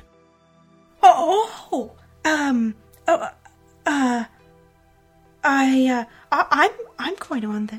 going on the ship too. He pales. He goes as white as a sheep. Are you okay? Do you not feel well? I worked up my courage to ask you, because I never thought I would see you again. And Oh. now you're coming. And this, look of, in almost some ways, abject horror comes over his face that he has admitted these feelings to you. This poor man. Oh, this poor man. I don't understand. You wanted to marry me and spend the rest of our lives together, so isn't it a good thing that I'm coming on the ship? But I could have gotten you to know me better, and then maybe you would have said yes on the first time. Oh, that's very true. But,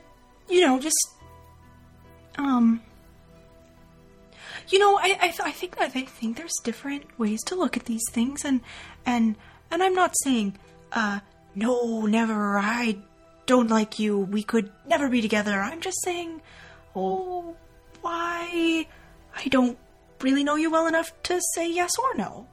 And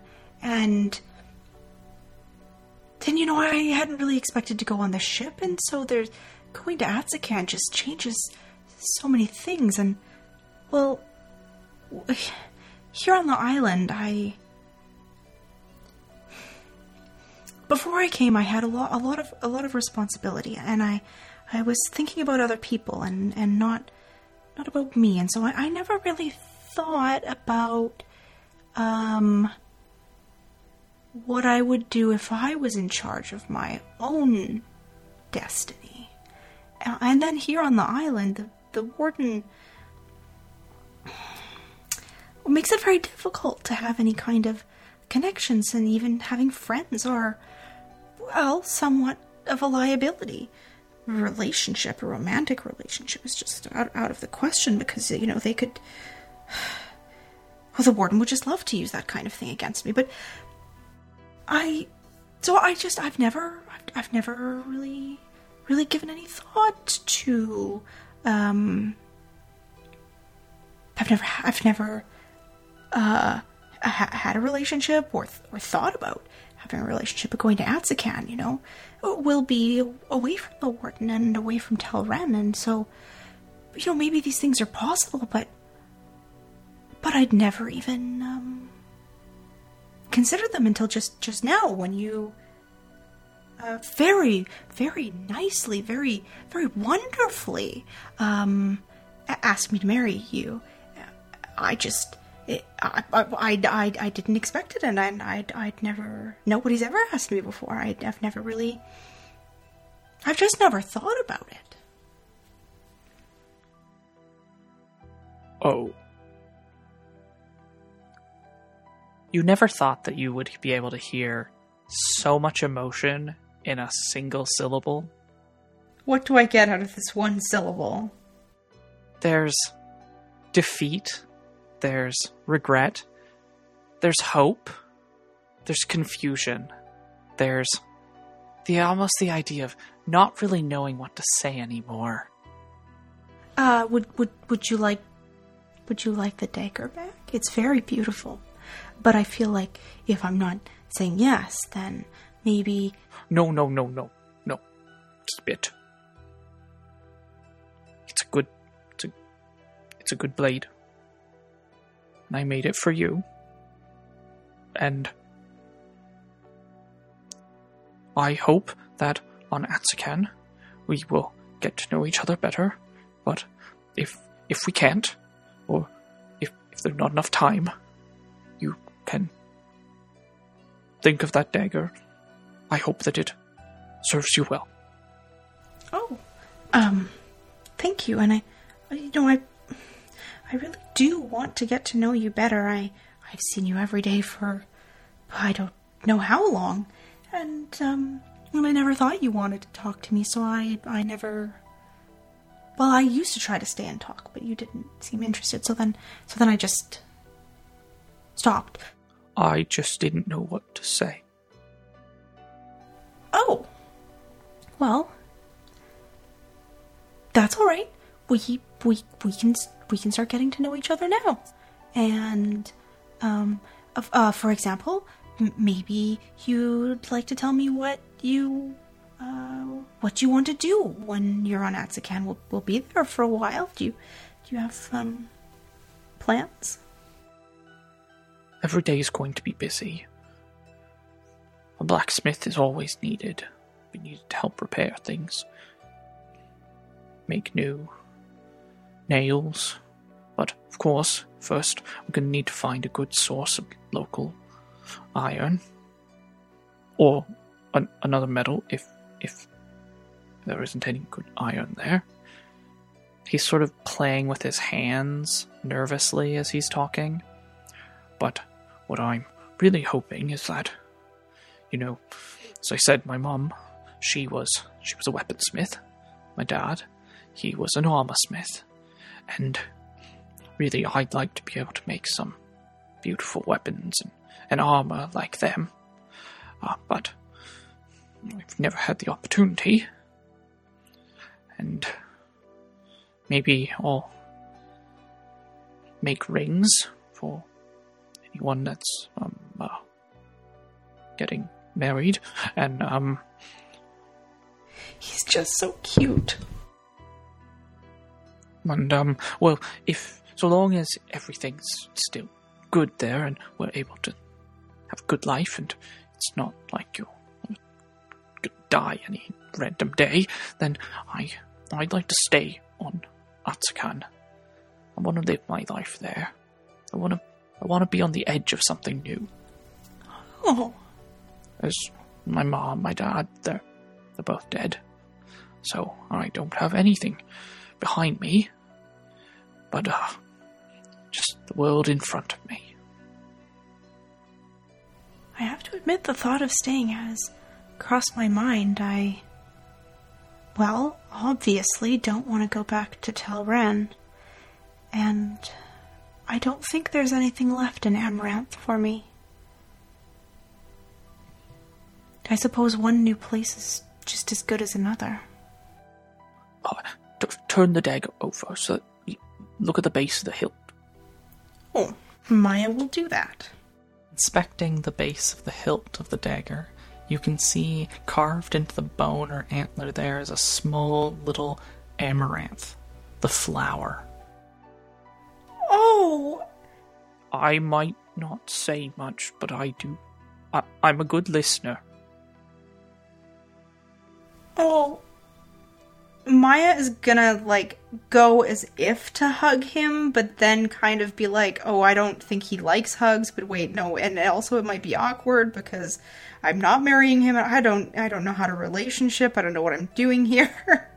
And she's just gonna kind of carefully hold it to herself and say, this is so beautiful. I haven't seen that flower in so long. Thank you. Thank you so much. I talked with a few of the older ladies in town, and glad that I did carve the right one. There were two different camps on what it actually looked like. Oh, either way, the thought is just so beautiful. Thank you for that. That really means a lot to me. That's a really beautiful thing that you've done. Thank you. Well, this has been a nice walk. Yes, it's been lovely. Or a nice standing still. And he'll start walking again. Oh, Maya will start walking beside him, I guess. I was gonna say that we should go for another walk, but we'll be on the ship, so perhaps well, I don't really know exactly what the plan is on the ship, or if we're going to be allowed above decks, or if it's going to be another awful voyage like the one here. I really hate sailing. Well, I heard I was fixing up some of the bits for the ship, making some new sharding for the base of the mast and such, and I heard, and I did see, that they've got a nice large area down in the hold of the ship, and part of it's being taken up by, say, livestock and crates and supplies. It's also being in the storage. And then they're going to have the rest of all the people, all of us down there as well, but that there was some discussion going on in the back while I was there, that once they're out to sea, because none of us can really do much, and once we're going into the mist wall, it's not like we can take the ship over and turn it around. They're going to put us to work. Oh, well, as much as I hate sailing, it will at least be a relief not to be chained below the deck. I hope that we're on the same work crew. Well, that would be nice. I don't really know what kinds of ship sailing skills I have. I only have, experience on the fishing boats, which are very small in comparison, but I do hope that we'll have some time to get to know one another better, and, if not the work detail, then I'm hoping that we'll have some quieter times that we can visit with our friends, and we can make the most of that. He gives you a curt nod. I would like that too. But, I should get going. Oh, all right. Well, I'll just, I'll head home then. It was, very nice getting to know you a little better. And your gift is beautiful, and you've paid me a wonderful compliment by asking me, and I want you to know that I'm flattered and grateful, and I should be going too. And he awkwardly turns and leaves, walking in the other direction. Does Maya glance back at him? Does she even start walking, or does she just stand there, staring as tumbleweeds roll by? I mean, probably that, because I don't think she's ready to go home and, pretend that she's a normal person. You lean against a fence, the small little flowers at its base. They sway in the breeze. And somewhere, perhaps not on Murstwall, a tumbleweed most certainly does roll by. Marcus, you've completed your construction. Kalina, with your ribbon in hand and your work, helping out Talmar Mist finished. Sylvie, having returned to the homestead. And Maya recently come back from a walk. And Alice, having put the animals into the barn, or into their pens. You have all returned home. Marcus would ask everyone to meet him outside. I would definitely do that. So we would probably ask for some help, maybe from Kalina, to get outside. Yep, Kalina would walk slowly with Sylvie out. I mean, I could do it, I don't want to be... No, you have got to stop pushing yourself. It'll be fine. Marcus will stand with his crude creation and just look to his friends and say, Is there a place you think would be good? Near our home? Maybe under a tree or something. wherever you feel is right. Maybe, I'm sure there's plenty of places on our property. Yeah, Marcus would just want to find this one lone tree that kind of is away from the rest of the forest. Kind of this one lone oak, let's say. Marcus will lead everyone there, and once he gets there, he'll place his memorial down, and he'll just look at everyone and say, "You don't have to say anything, but do you mind if I say a few things?" Oh, of course. Marcus will turn to the memorial, silent for a second. The thoughts of Juliana, the guilt and regret. And after a while, he just starts to speak. "Hey, baby girl, it's me. It's Papa. I wish I could tell you all the things I want to tell you, and I wish I could have done things so differently. I wish I had been a better father.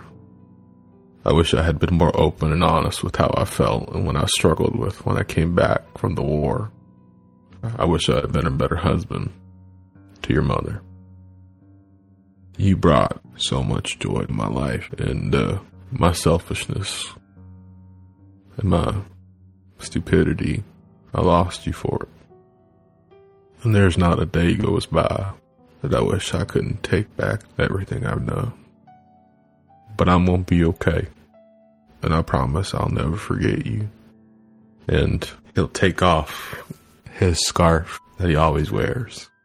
This was my gift for you for your birthday. I never had the chance to get it to you, so I think I will now. And he'll place the scarf on the memorial, and he'll stand there, and he'll sing the lullaby that he sang her when she was a baby.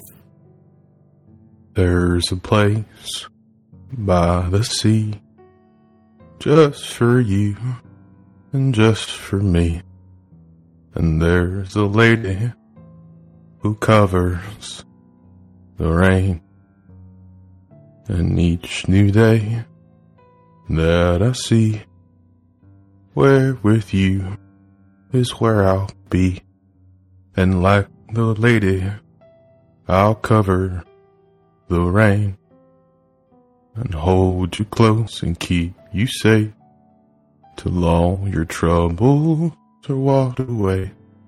My sweet baby, I'll cover the rain. And if we're near or apart, you will always have my heart.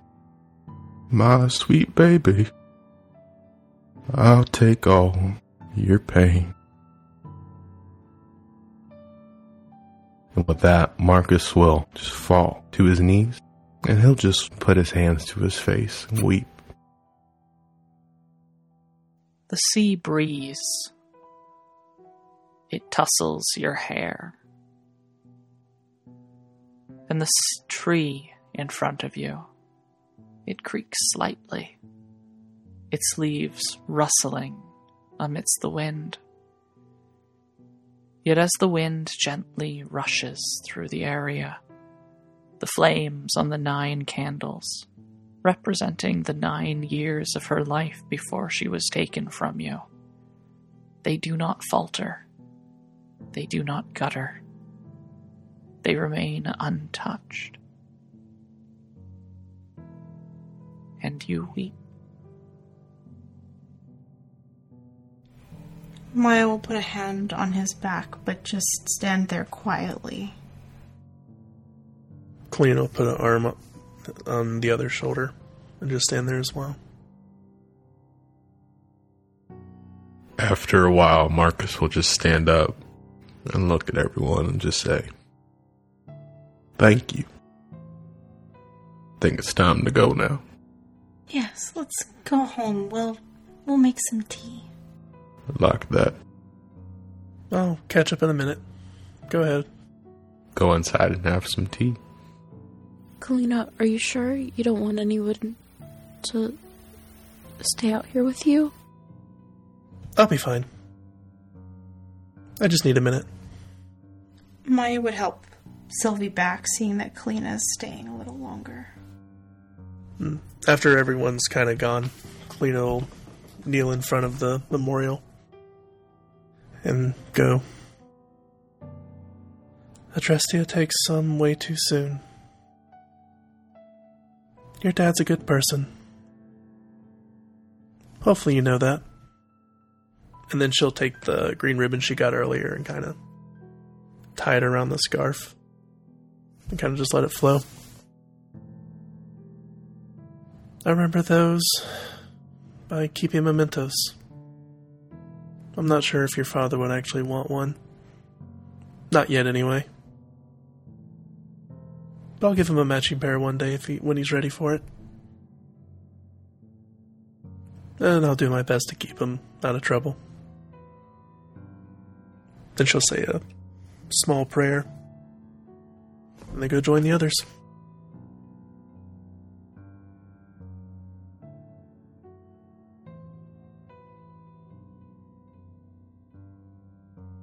Family. It can mean so many different things. For some, it is the idea of the nuclear family, partners, and their children.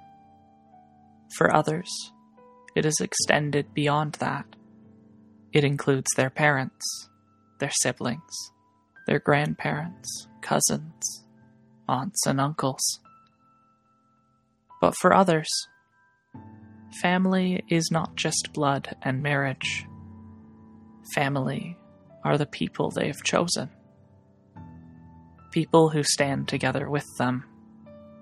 Friends, lovers, companions.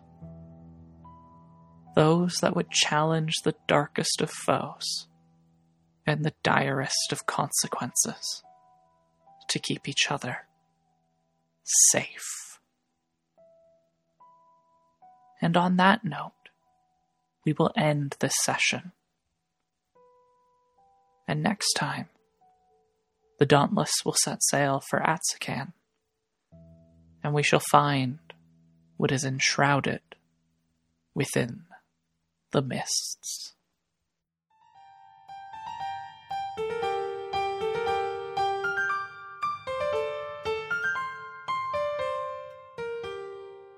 Thank you for listening to Roll with Adventure, where we bring you this story from our imagination to your ears. If you liked what you heard, please subscribe for future episodes, rate us where you get your podcast, and visit us at www.rollwithadventure.com. If you'd like to contact us, you can write us at dm@rollwithadventure.com. Our intro and outro music is Brave by Arcane Anthems. Thanks for the components of this episode's soundscapes. Go to zapsplat.com, Purple Planet Music, and Arcane Anthems. Full credits are in the episode description.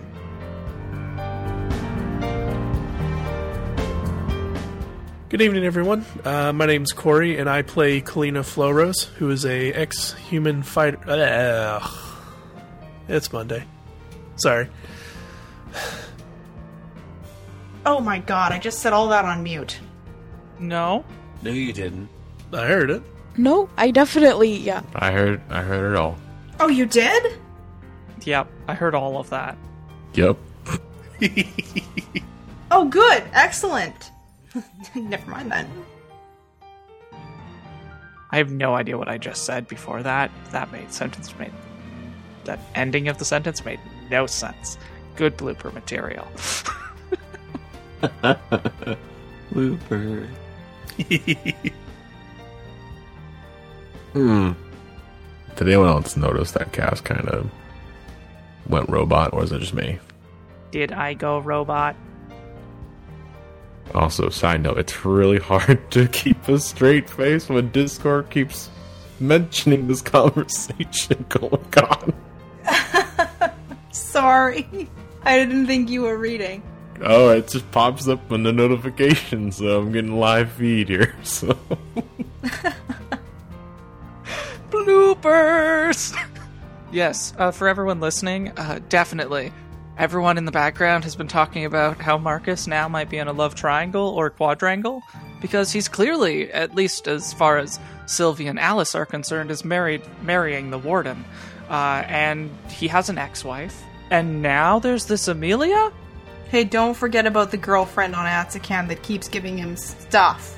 Yeah, the mystery power lady? She really likes him, so... You know, you can't take the game out of the player, but you can take the player out of the game. There's some sort of phrase, you know... like the Pete Davidson of D&D, so just... Is Marcus secretly a bard? Did we just not know? Anyway, moving on.